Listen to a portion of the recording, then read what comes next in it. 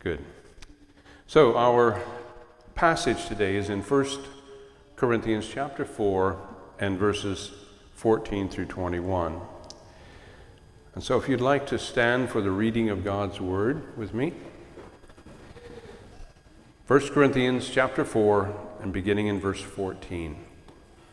I do not write these things to shame you, but as my beloved children, I warn you.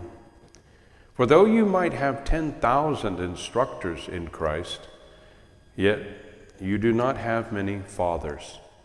For in Christ Jesus I have begotten you through the gospel. Therefore I urge you, imitate me.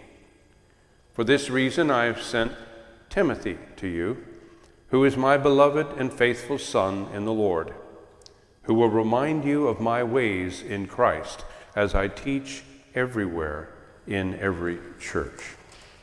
Now some are puffed up, as though I were not coming to you. But I will come to you shortly, if the Lord wills, and I will know, not the word of those who are puffed up, but the power. For the kingdom of God is not in word, but in power. What do you want? Shall I come to you with a rod, or in love and a spirit of gentleness?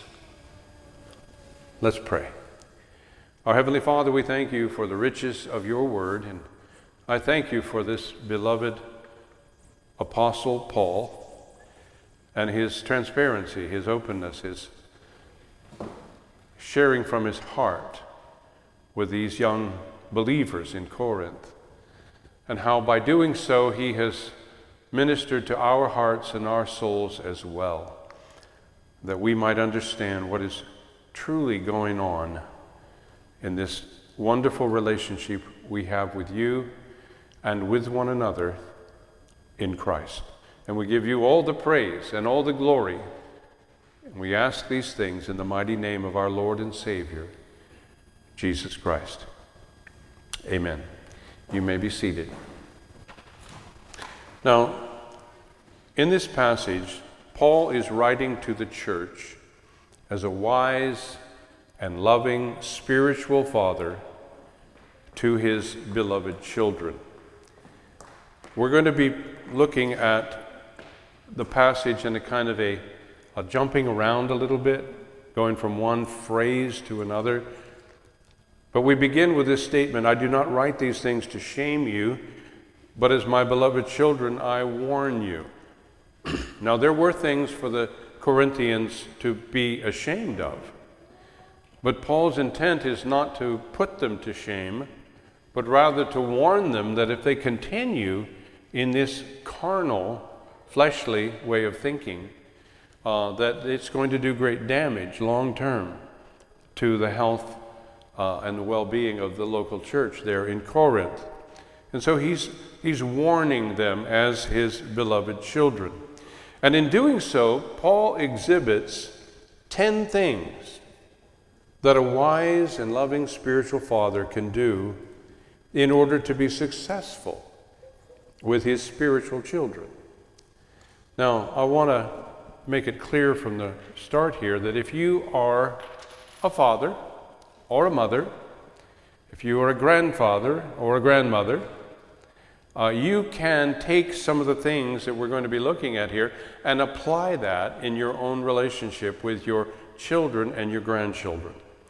And so we kind of can deal with this at two levels, but Paul is dealing with it at the level of a spiritual child rather than an actual flesh and blood offspring.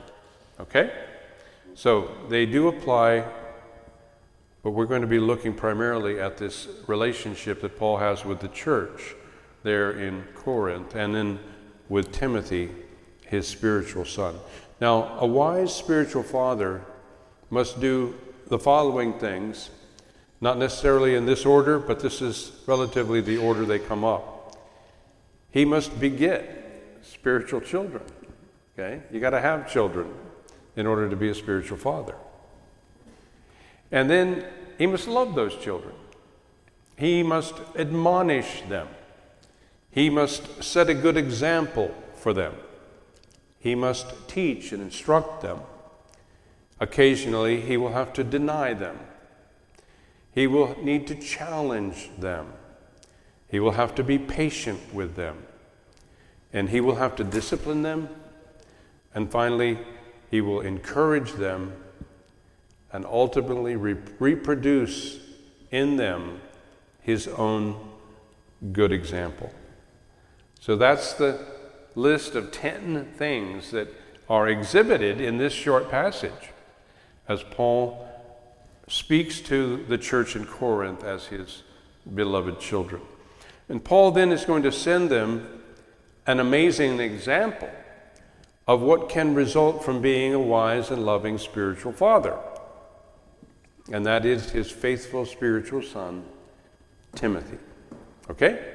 So let's take a look at each of these points in this passage and apply them wherever and however they fit in your life. But we want to make sure that we come away with the historical, grammatical interpretation of this passage, that we have in our minds what the Apostle Paul had in his mind when he wrote it. That's the true and accurate interpretation of Scripture. And that's always our goal. So, a loving spiritual father begets spiritual children through effective evangelism. Paul writes, "I do not write this to shame you, but as my beloved children, I warn you, for though you might have 10,000 instructors in Christ, yet you do not have many fathers. For in Christ Jesus I have begotten you through the gospel." The person who leads another to faith in Christ is a spiritual father or mother to that new convert. And that's a special relationship. And God intends for all of us to be spiritual fathers and mothers, because he intends for all of us to go out and share the gospel with those that we meet in our everyday lives, with the intent that they would come to faith in Christ. And then, having come to Christ, we have a special relationship with them to lead them into a fully mature Christian life. And so that suggests that they're going to participate with us in our everyday activities, both in the natural realm, but also in the spiritual realm. And so there's a wonderful thing about having kids. I don't know if you've noticed this, but it makes you grow up. It forces you to be more intentional about things. Whereas before you could kind of let things slip and slide, when you've got kids, you've got to have the meals on time. You've got to have bedtimes and rising in the morning in some kind of a consistent way. You find yourself having to pay more attention to how you use your time. Maybe things that you used to spend a lot of time on that was not that important, suddenly that just kind of falls away, and you find yourself putting more attention into having time with your children and having conversation with them, bringing good things into their lives. In other words, being a spiritual father or mother, or just being a natural father or mother, has a way of pushing you into being the kind of person you would hope that your children would become. So, I've often said that children are better children when adults are around, but the other is also true. Adults are better adults when children are around. We tend to speak in ways a little bit more self-consciously than when the kids are not around. So I'm a real advocate for age integration in church, as we are here today, and also out in other contexts. I'm not saying children have to be included in every context and every conversation, but we need to stop and ask ourselves, if this is not good for kids, is it really good for anyone? And if this is not something I can enjoy with the children, maybe I shouldn't be enjoying it myself. It's just something to ponder. And so biblical evangelism is begetting spiritual children in Christ Jesus through the gospel for the growth and the maturing of the family of God. We're birthing children spiritually. And in that sense, an evangelist is like a spiritual midwife.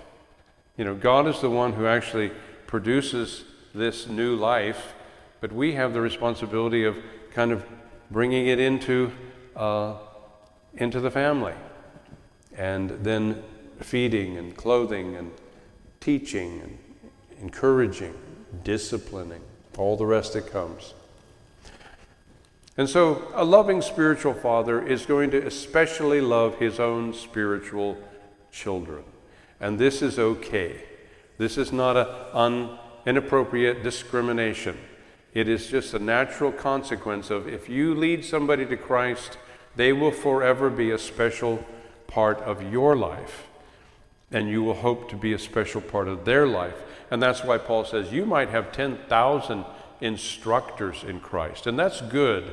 Lots of people encouraging you and teaching you, but you only have one person who actually introduced you to Christ, led you to Christ, birthed you in Christ, begot you in Christ.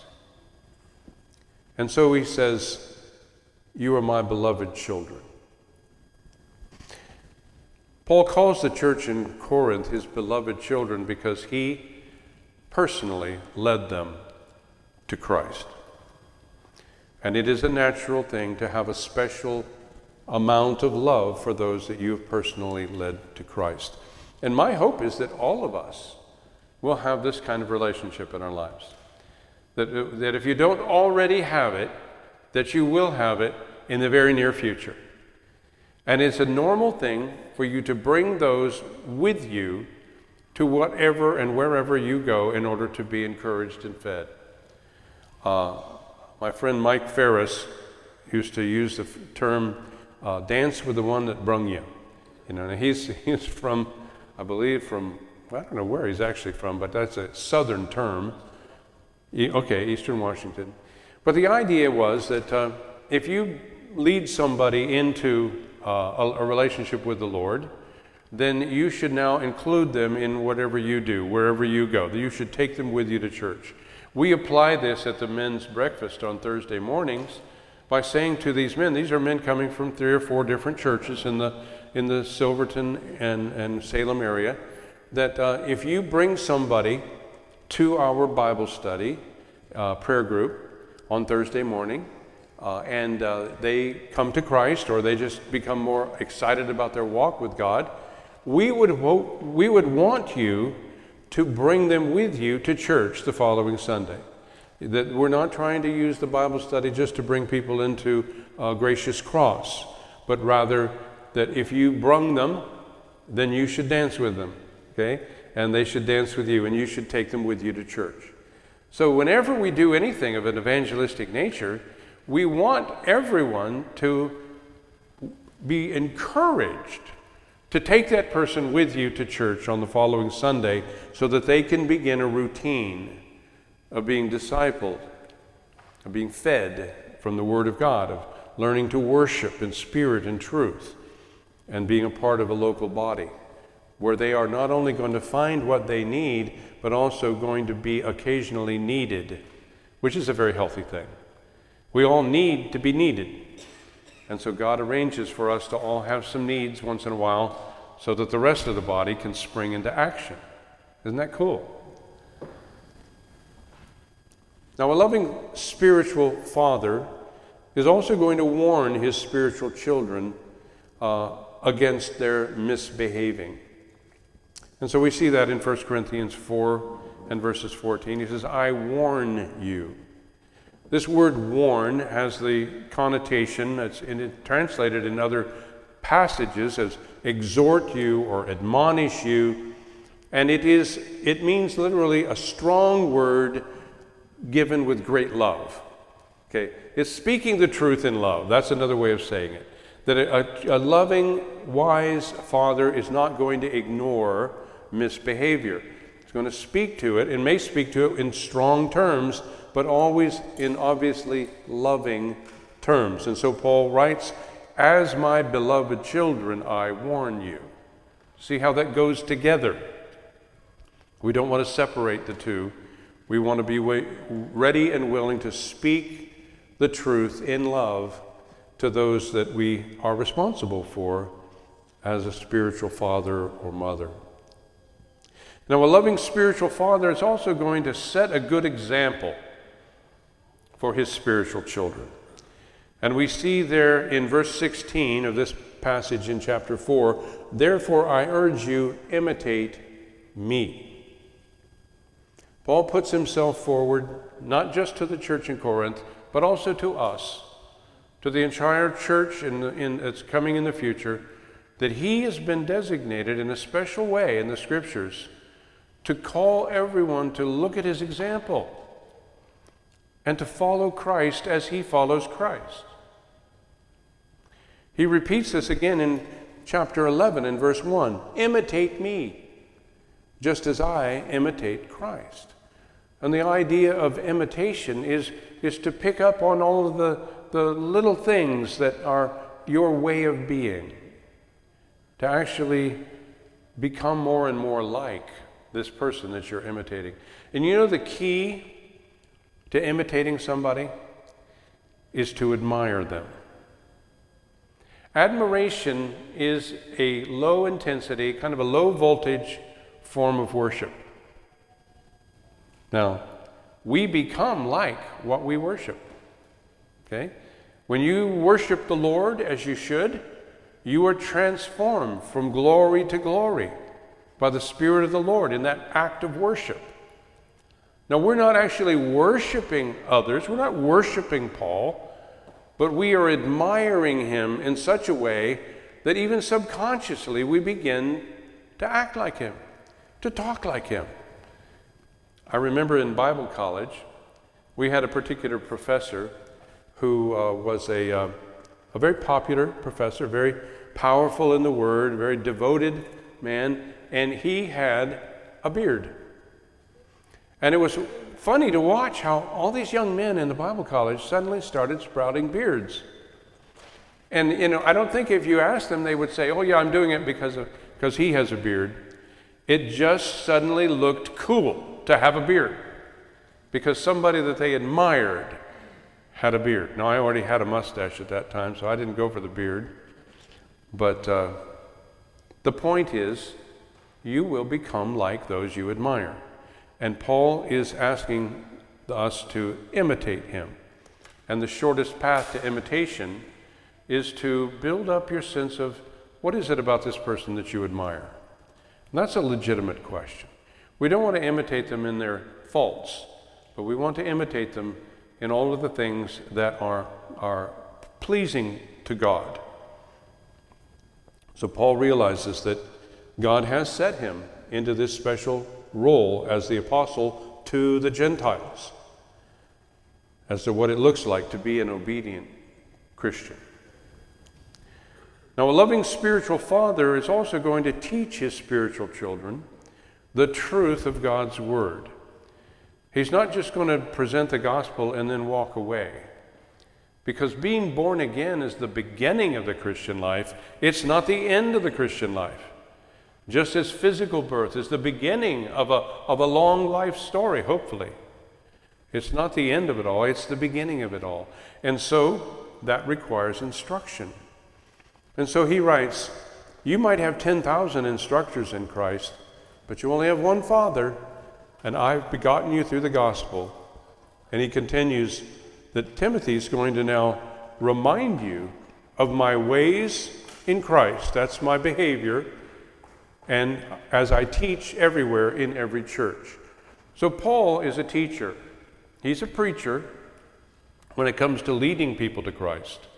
But he's a teacher when it comes to building up the believers in their faith and establishing them on a sound foundation.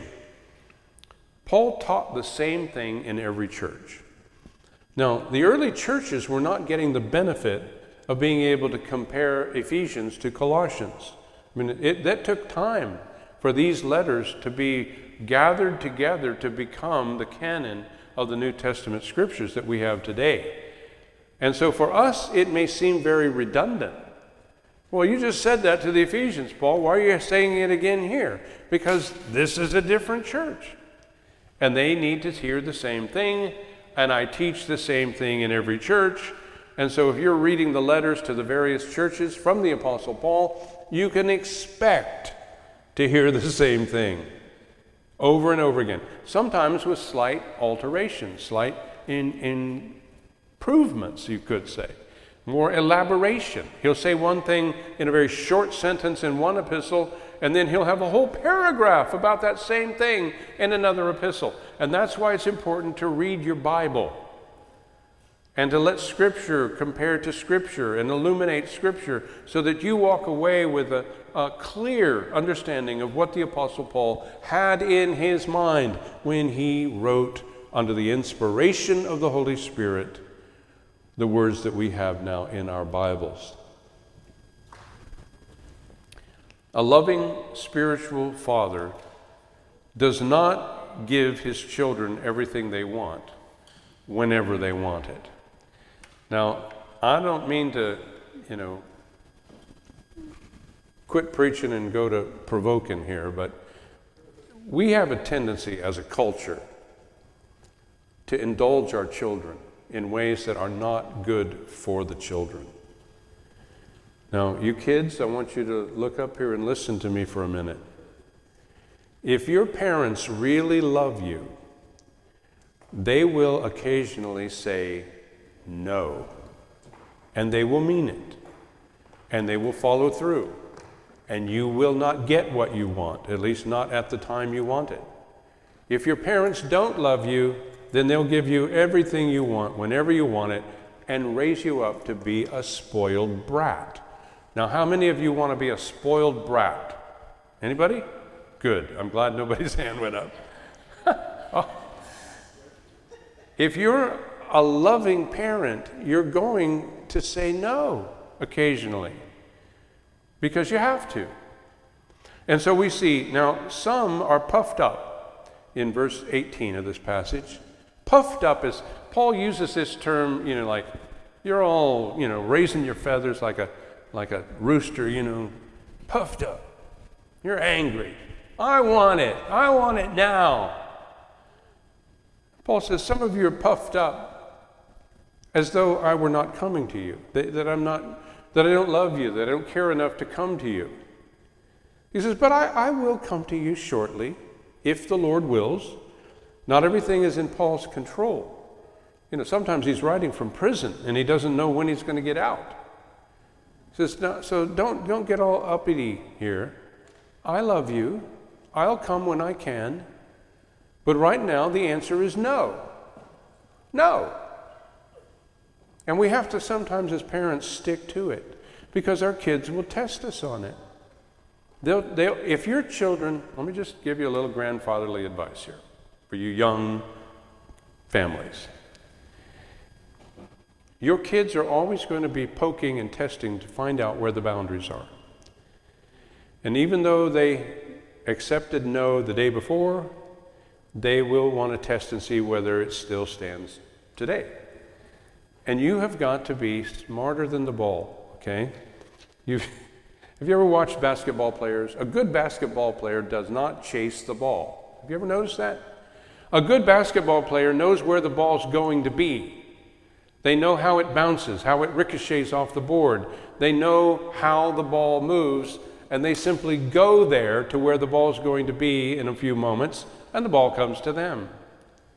And it's the same with your children. You've got to be smarter than the ball. Yes, they're crying. Maybe they're angry. And you just want to intervene and give them whatever they want and hold them and hug them and say, oh, I'm so sorry, I almost made the mistake of being a good parent. You want to just wait for them to cry it out and realize they're not going to get what they want, but they still need you, they still love you, and they come to you and you hold them and you hug them and you say, I love you, and I know it's hard, but I'm doing this because I love you, and no, just because I'm hugging you doesn't mean I've changed my mind. And so Paul says, I'm not coming, not now. Sometimes it's necessary to say no when we have good reason to do so. And it also helps others realize that their wants And their desires are not necessarily our marching orders. That we are in charge, and they are not in charge. And even though their desires are strong, and they may feel like they have good reason for them, we as the parents who are responsible for their well-being have to say no. Now, a loving spiritual father requires his spiritual children to walk the walk and not just talk the talk. And that's what Paul addresses in this passage when he says, I'm coming, Lord willing, I'm coming to visit.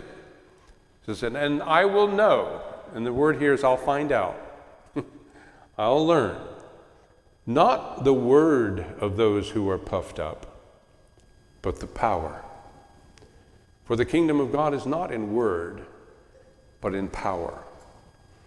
Now we need to be careful not to make the mistake of thinking this is going to be some kind of a wizard's battle, where, oh, show me your power. No, it's not that kind of power. It's the ability to bear good fruit. It's the ability to walk in the Spirit. Now, yes, there may be, if you're an apostle, there may be apostolic signs and wonders. But for our particular circumstances, the issue is not your ability to cast some kind of Christian spell, but rather your ability to keep from sinning in the face of opposition. Your ability to speak the truth in love and to stand firm and not to back off. In a sense, to not blink in the face of a confrontation. To have the kind of assurance of who you are in Christ and what God is doing. To be able to stand in the face of somebody who's disagreeing and wait for them to realize they don't have this same confidence in the Spirit to do something that is wrong. Paul had to be able to use his apostolic authority in these ways. Knowing is not the same thing as doing. A lot of people have knowledge that they do not walk in.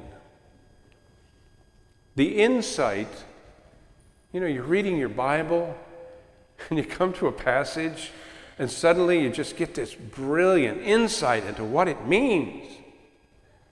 But the insight is not the action. If you're going to be a doer of God's word and not a hearer only, or just a scholar only, the seminaries and the colleges and the universities are filled with academics who can tell you with great detail what the Bible says about various issues. They can go into the Greek and go into the Hebrew. But are they doers of the word? No, they're academics.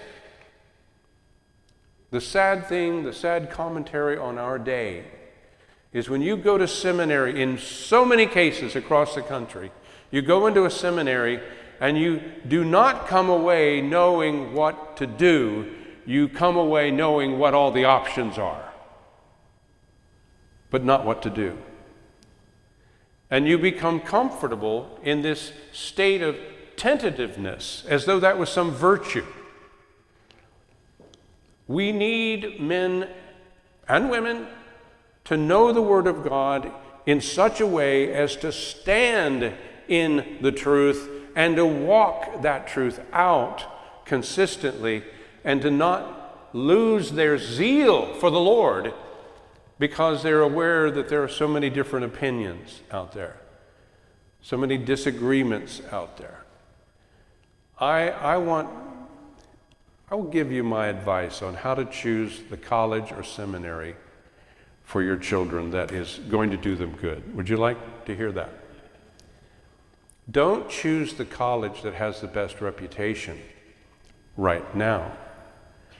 Choose the college or seminary that has somebody teaching there who you admire in such a way that you would want your kids to come away with a good case of what he's got.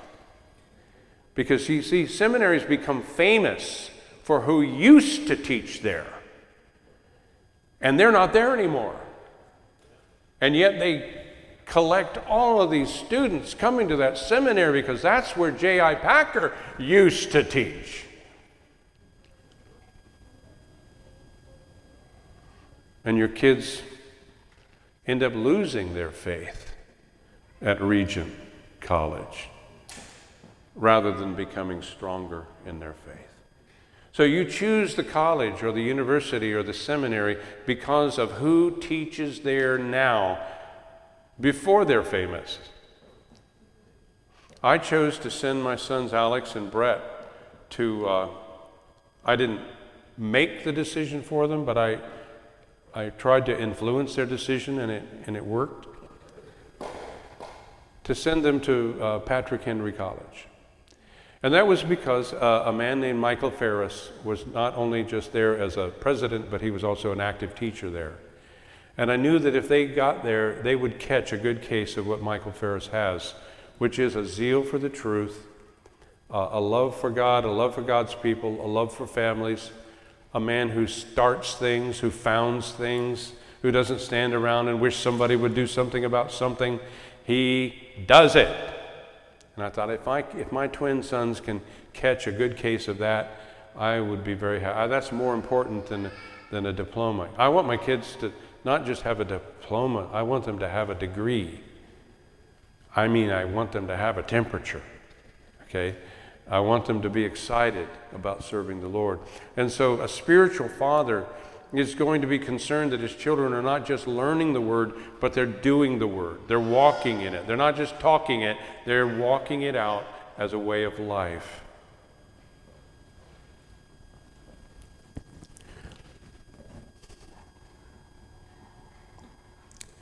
So thy kingdom come. What does that mean? Well, Jesus clarifies it in the next phrase. Thy will be done on earth. The kingdom of God is wherever God's will is being done on earth as it is in heaven. Do you realize that means that you can say, Lord, your kingdom come on this little piece of earth as it is in heaven? Me. Lord, may I be a place in earth, on earth, where the will of God is being done as it is in heaven. And I've got news for you. The angels in heaven are not griping and complaining about having to do the dishes. They are rejoicing to be there and to be in the presence of God and to do whatever they can to make heaven an even more heavenly place. Imagine what it will be like when on earth everyone is zealous and excited and enthusiastic about doing the will of God. It can start in your own heart. And in fact, that's where it has to start. And then it spreads out from there as you lead your own household. And your home becomes an embassy of heaven, an embassy of the kingdom of God on earth where God's will is being done. And it spreads out from there into your community, into your immediate neighborhood, and all the different ways in which you can be salt and light in that particular place. And so we don't want to just be the people who listen to sermons every week and then go home and live like the world around us, but rather those who take that word and begin to implement it in their lives in such a way that the world would notice. I want to ask you a question. If we were ever taken over by a communist, socialist, atheistic government, if we lost our freedom, and everybody's being rounded up who's been accused of being a Christian, and you're taken to court, would there be enough evidence to convict you? Would there be neighbors and friends who could take the witness stand and say, yes, I'll tell you what I saw. This person's guilty as charged. They are a believer in Jesus. And it was just all over the place. I can show you thing after thing where they stood up for their faith and spoke of Jesus and talked to others about the gospel. Throw them away, lock up the door, throw away the key. This one's guilty. Is there enough evidence in your life to convict you of actually being a believer, a follower of Jesus Christ? And if you fear that there's not enough evidence, I would encourage you, be liberated from your fear of man and begin living openly and unashamedly for your Lord and Savior, Jesus Christ. A loving spiritual father gives his spiritual children a chance to judge themselves. Now, we see this in the phrase, he says, "Shall I come to you with a rod, or in love and a spirit of gentleness?" He says, what do you want? Shall I come to you with a rod, or in love and a spirit of gentleness? Paul is saying, I'm not coming yet, but I will come eventually. And between now and then, I want you to decide, what do you want? Do you want me to come in my authority as an apostle and begin using the rod? Now, the rod here, this is something I think that helps us as parents as well. You often hear that,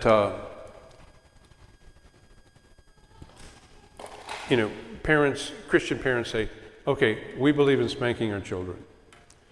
And because the Bible says, spare the rod, spoil the child, we think we need to go out and get a piece of rebar or something, and spank our kids with rebar. No, that is not what it means. What it means is you have authority. Jesus rules the nations with a rod of iron. He's not whacking away at everybody with his scepter. He's just holding it up. He rules with this rod of iron. It's a strong, stable authority. And in that authority, he can administer justice. And in the same way as parents, we have the rod of authority over our children. It does not always intend a spanking, but it does intend the proper expression of our authority in their lives. And we'll get to that in a moment, but I just wanted to point that out. He says, do I come to you with a rod? Do you think Paul's going to show up and start hitting people? No. He's going to show up with the authority of an apostle and begin to face off with those who are puffed up and opposing him. 1 Corinthians chapter 11, verse 31, for if we would judge ourselves, we would not be judged.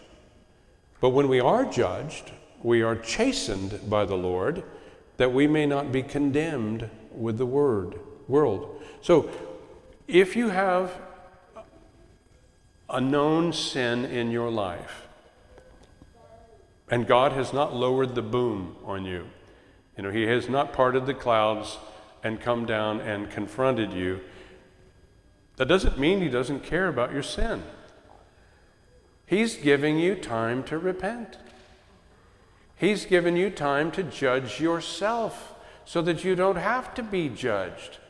But if you refuse, if you're obstinate and you refuse to repent, then God is able and willing to intervene in judgment, but it is a judgment that chastises you, not a judgment that condemns you. It's the judgment of a loving Father who's going to use his authority and his control of the circumstances to be able to bring you to a place of repentance and restoration. That's what a loving, wise Father does. He gives you time to judge yourself so that you don't have to be judged. But when you do need to be judged, he's able and willing to do so. A loving spiritual father disciplines his children whenever they need it. We see this in, shall I come to you with a rod? Paul knows how to show up in that way. Proverbs 13:24, the passage I've just quoted, he who spares his rods hates his son, but he who loves him disciplines him promptly. Don't wait.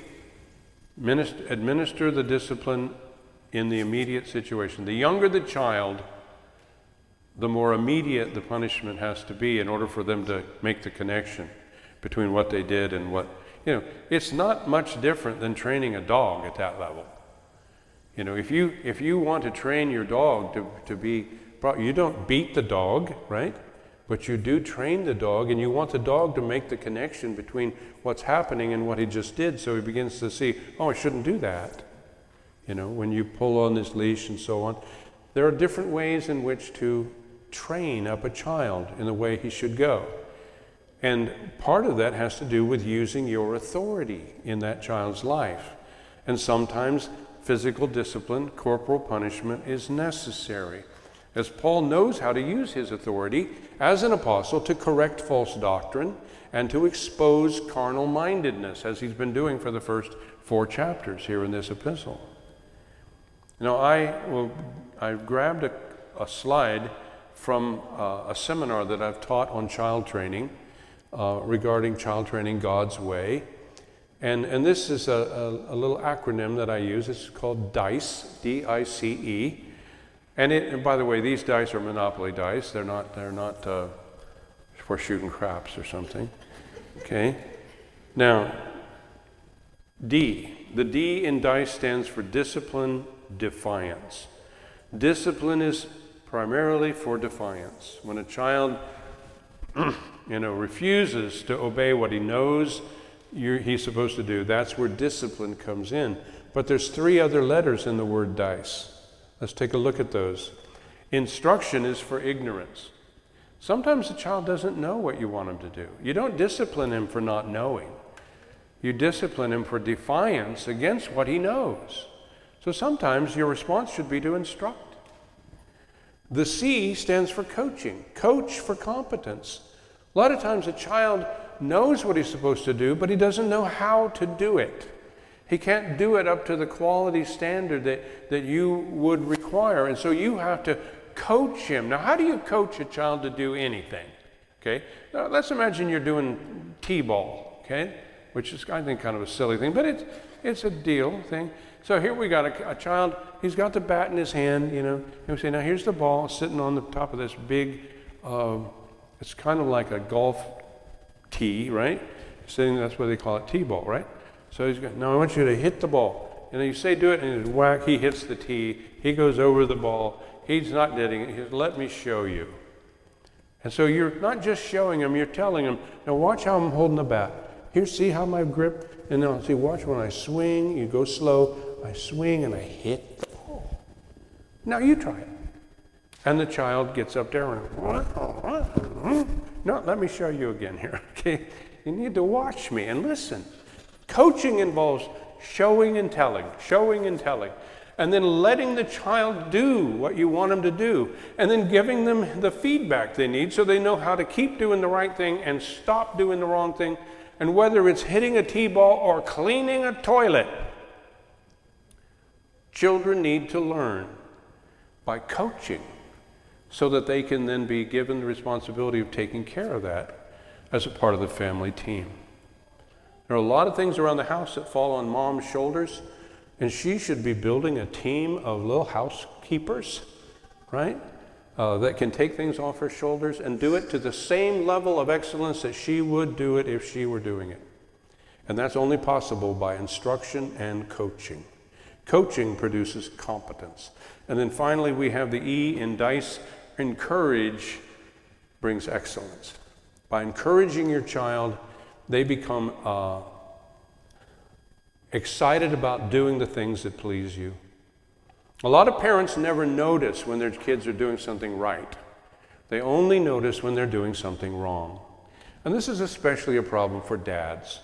We have a way of walking into the house and noticing what's not right rather than noticing what is right. I remember once when I was a child, I probably was about 10 years old, and I was given the assignment of hoeing the garden. Now, we had a garden that was about, I'm not kidding, and I don't think I'm exaggerating because of my childishness, but the garden was about half the size of this gym. Okay, it was big.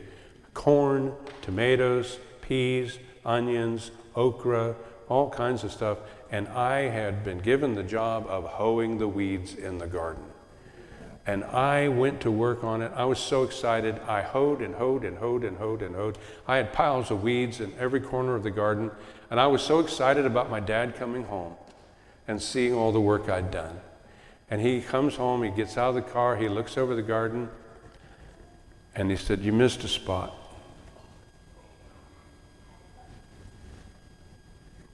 He lost me that day. He lost me that day. I was trying to please him, and all he could see was that I missed a spot. So dads, I want you to practice noticing what's good, noticing what's right. Yes, you need to eventually notice what's missed, what's not right, but make sure that you don't lead with that. If at all possible, that you can notice what's good and encourage it. So the dice of proper child training is discipline defiance, instruct ignorance, coach for competence, and encourage excellence. And you might just find out your kids are a lot more excited about growing up and being like you than you realized. A loving spiritual father encourages his children whenever they need it. And they always need it. They always need it. He says, shall I come in love and a spirit of gentleness? In 1 Thessalonians chapter 2 and verse 7 we read, "But we were gentle among you, just as a nursing mother cherishes her own children." And again in 1 Thessalonians chapter 2 verse 11, "As you know how we exhorted and comforted and charged every one of you as a father does his own children, that you would walk worthy of God who calls you into his own kingdom and glory." Do you notice a difference between the nursing mother's approach and the father's approach? There's a lot more in this father's approach, isn't there?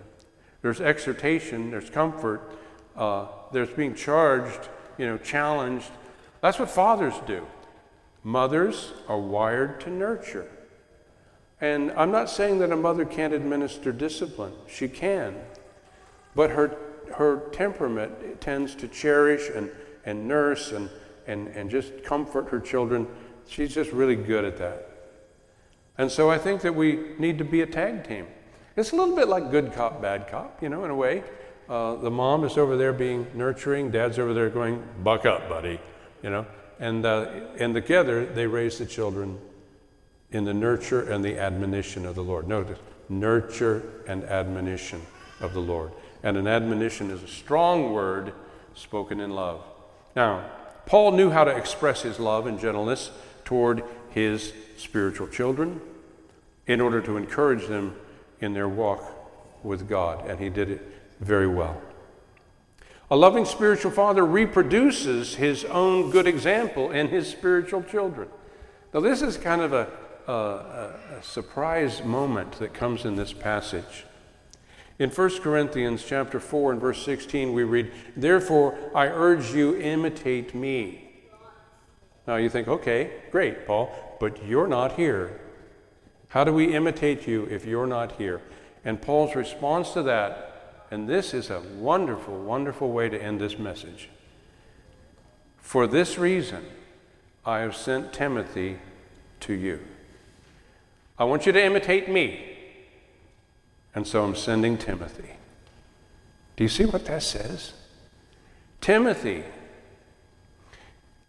is Paul's beloved and faithful son in the Lord. And he will remind you of my ways in Christ. Timothy he's a chip off the old block. He's just like his spiritual dad. You can send Timothy to represent Paul. And by seeing Timothy, you can imitate Paul as Paul follows Christ. He will remind you of my ways, and he'll also remind you of what I teach everywhere in every church. Timothy is an example of what it can be like when you are a wise and loving spiritual father to those that God has entrusted to your care. And so Timothy is just like Paul. So who is this young man, Timothy? Where did he come from? How did he become the young man that he was, the spiritual son of the Apostle Paul? That will be my message next time. All right? So let's pray. Lord Jesus, we ask you for your goodness. We ask you for your wisdom. We ask you for your Holy Spirit in us to apply all these things in such a way that we might be doers of your word and not hearers only. Lord, may we be loving and godly and wise spiritual fathers and mothers in the lives of those that we, by your grace, are able to lead to Christ. But may we also be wise and loving and godly parents and grandparents in the lives of the children that you have allowed us to be a part of their lives. May we do them good and not harm. And Lord, may they grow up to be like us in all the best ways. And we give you all the praise and all the glory in Jesus' name. Amen.